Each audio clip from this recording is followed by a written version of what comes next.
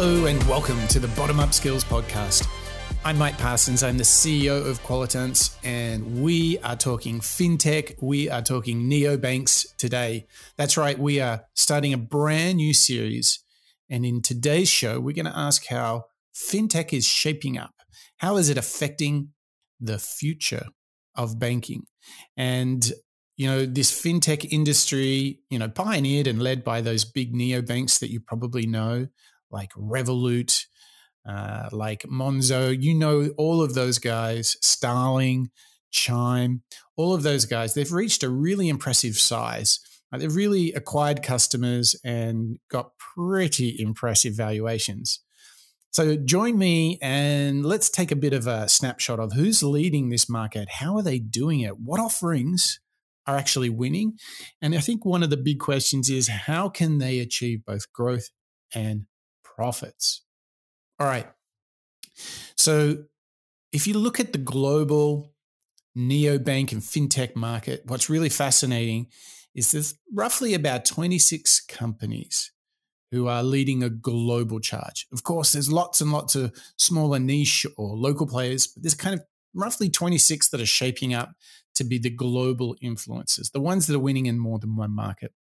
And what's really interesting is when you look at the value of all of these neobanks, this is their market valuation, it comes to $27 billion. Huge, huge, huge. Really, because it's an emerging market. It is coming into one of the oldest industries in the planet, banking. The banking has been around since I think it was 1400s, late 1400s. A little bank started in Italy. If you think about such an incumbent, such a locked-in industry, pre-tech, certainly pre-internet, that already we're looking at a $27 billion market. That's pretty impressive. And there's already more than 20 companies that are leading the charge on a global platform. So here's what's really interesting. As we study these in 2021, these neobanks, these fintechs, what we really can benefit from now is that there appears to be sort of three models that are the kind of growth strategies that are being employed for success. So this is how neobanks are winning. Number one, and the biggest one, and the classic one, it's the good old freemium model. So you'll know that one of my favorite neobanks, Revolut, they have really led the charge there with this idea of the freemium model. So massively disruptive because traditional banks, legacy banks, loved a good old monthly fee, and the neobanks have just thrown that out and said, no, come and get all your basic services for free, and all the add-ons will be extra. So that's the freemium model. So that seems to be a clear winning strategy for growth. The other interesting thing is some of the other players are coming with more multi-tier offerings, multi-tier subscriptions, premium accounts, and they're sort of really looking at what we call the upsell for the customer. So this is really interesting because a little bit different to freemium, but really pushing towards subscription. And it's interesting that sometimes it's just a really beautiful credit card, physical credit card is enough to get that subscription. But it's interesting because now you see two very clear routes. Do we go freemium, give away the basics, charge for the add-ons, or do we play for a subscription? That seems to be the two winning models there. But there's also a third, and I would probably categorize this as the niche play. Now, you either go niche in terms of your demographics, niche in terms of your geographies, or you might try and go for a very particular customer segment, gig workers, SMEs, tradespeople, all that kind of stuff. So that's the third one. That's the niche play that seems to be playing out. So there you have it. Three models for success: going freemium, multi-tier subscriptions, and niche segments. This is how these neobanks and fintechs are really disrupting the world. And if you look at those roughly 26 global leaders, global players in neobanking, they have acquired not only a big valuation, but between them, they have over 39 million users. That is a pretty substantial user base. Now, this growth that I've been talking about, and when you put it in perspective, in just a matter of a decade, this huge marketplace has kind of come out of nowhere, really.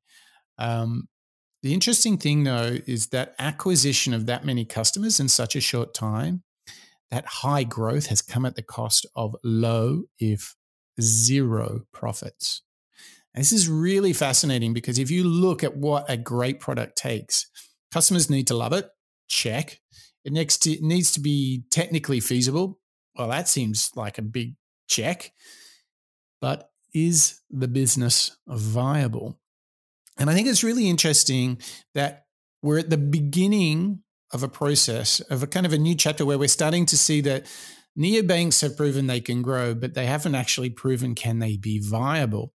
And given the fact that so many of these are not publicly listed, we can't have a little peek in their books and their accounts to see how things are really going. But it's unquestionable that they have sacrificed their profitability to grow. So they're really breaching the concept. They're breaking the idea of viability because they cannot grow profitably. They can grow like crazy. So this kind of creates a really interesting paradigm for this neobank. And I think the larger fintech space is, can they achieve both growth and profitability at the same time?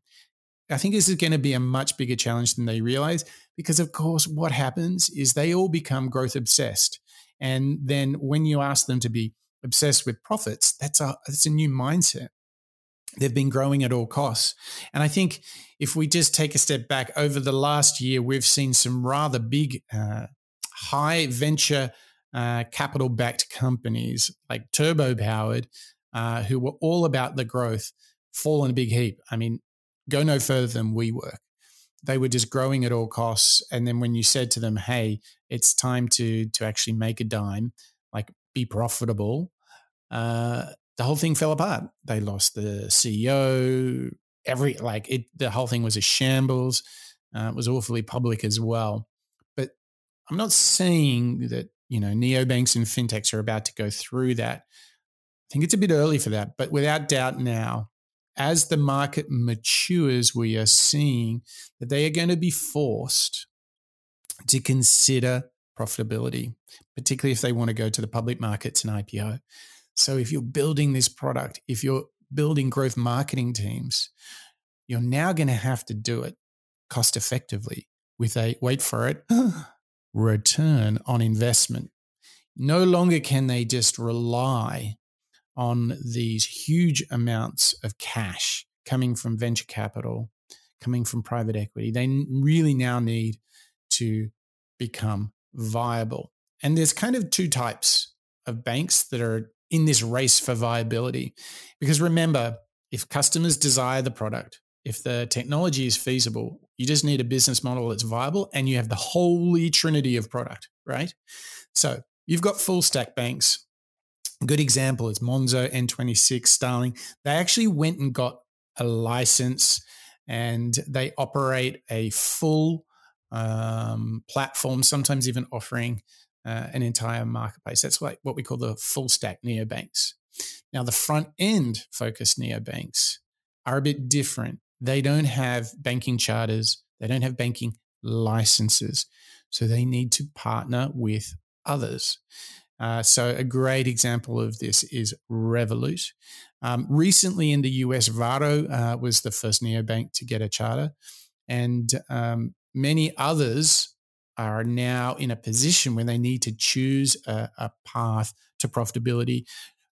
I think to prove out that they actually have a business that's not going to be acquired, because without that banking license, the real question is, can you survive just being a partner with legacy banks, or did they just end up acquiring them? What a fascinating challenge, right? Because if you go full stack, obviously, not only is your tech platform, you've got to own, operate payments as a service, banking as a service, but what you also have to do is adhere to all of the fiduciary compliance responsibilities that you have as being the operating bank. Whereas the front-end banks, as of now, Revolut for sure, they're just partnering with others. So this is really, really interesting, and particularly in the bigger markets where it's not quite as easy to get a bank license as it might be in a smaller market. So this is how it's playing out. We've kind of got these full stack banks, we've got these front end banks, and it's a race now to not only grow, but to do it viably, to do it with some profits. So you'll run into companies like Chime, like Revolut. There's some other more interesting plays like TransferWise. They're fascinating because they're obviously coming at it from a slightly different perspective. And you've got a few incumbents that are playing there as well. You've got ABN AMRO, a traditional Dutch bank that's playing in this neobank industry. And right next to them is Adyen, which is a really successful neobank and payments company as well. So look at that. And then over here in Australia, you've got Commonwealth Bank, enormous bank. You've got National Australia Bank, ANZ, 3 huge banks from Australia, plus lots of others that are really bringing the challenges to the traditional and legacy banks. But also, I think with so many active players in the neobank and fintech market, there's going to be a shakeout, and it's going to be the winners are going to be those that found not only desirable and viable products, but made feasible products, but they made them viable too. They could make $1. They could create and capture value, which is really the ultimate test of a product that we need to build for our customers. All right. Well, look, I hope that's a really helpful snapshot of where the whole fintech, where the whole neobank market is at. If you enjoyed that, head over to bottomup.io, where you can get our big deep dives into design thinking, agile and lean. But we've also got a great case study on Revolut. We've got future banking keynotes, and there's plenty more to come. We're going to do a big push on this journey into the world of neobanks and fintech. All right, that's the Bottom Up Skills podcast. That's a wrap.